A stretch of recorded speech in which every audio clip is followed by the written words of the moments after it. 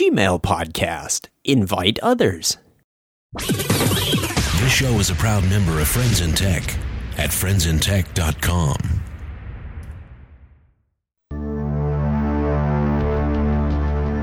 Welcome to the Gmail podcast, a collection of short hints, tips, and tricks to help you get more from your Gmail account. I'm your host, Chuck Tomasi.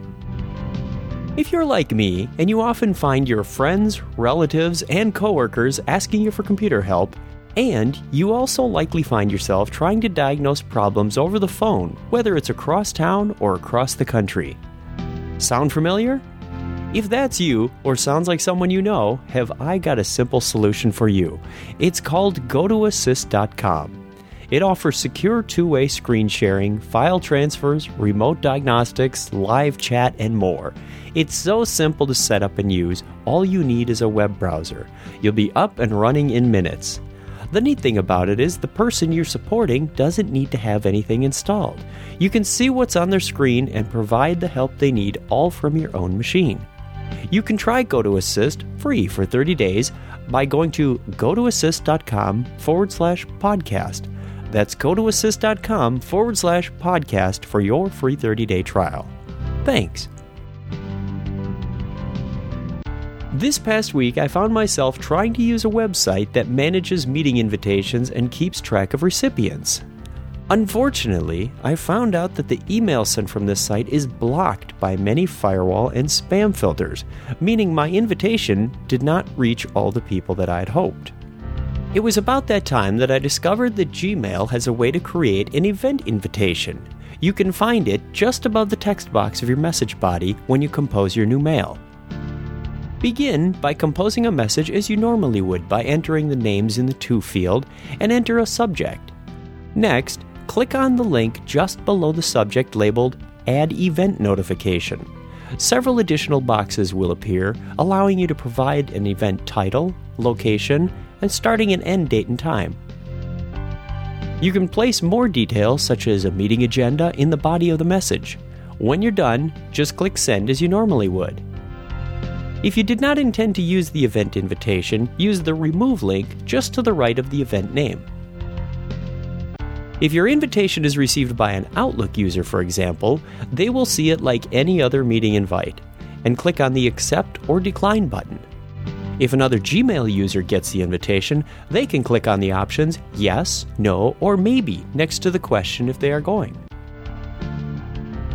As the meeting coordinator, you can easily click on Calendar at the top of your Gmail screen, locate the event, and see how many people have responded and what their response was. This is important when you need to know whether to bring 1 or 2 plates of cookies. I found this much more straightforward than to use the website I had previously tried. There are some things to keep in mind when sending invites. First, if you're sending an email to more than 500 people or sending a large number of undeliverable messages, you could find your Gmail account temporarily disabled.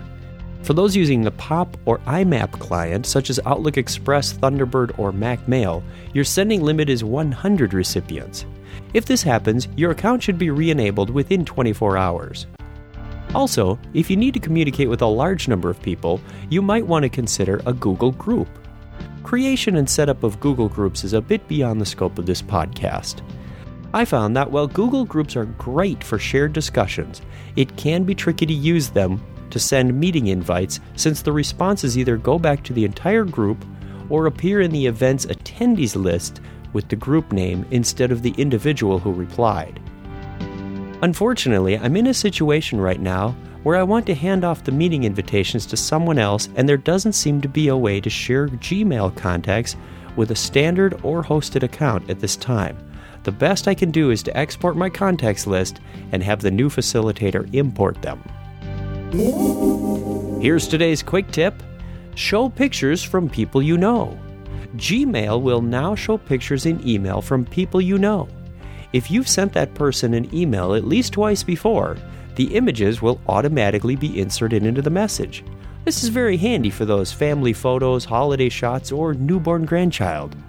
You can also click on the link Display Images below, or Always display images from the current sender, if the images are not automatically added. The reason they were not displayed before was done as a security precaution from spammers. Gmail will not display images unless you click one of those links, and that was annoying.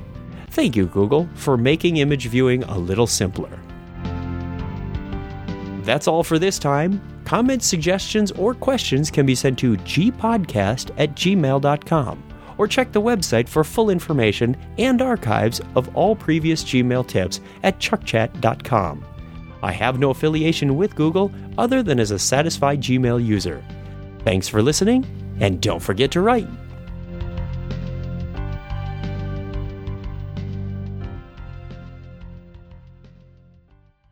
You've got Gmail.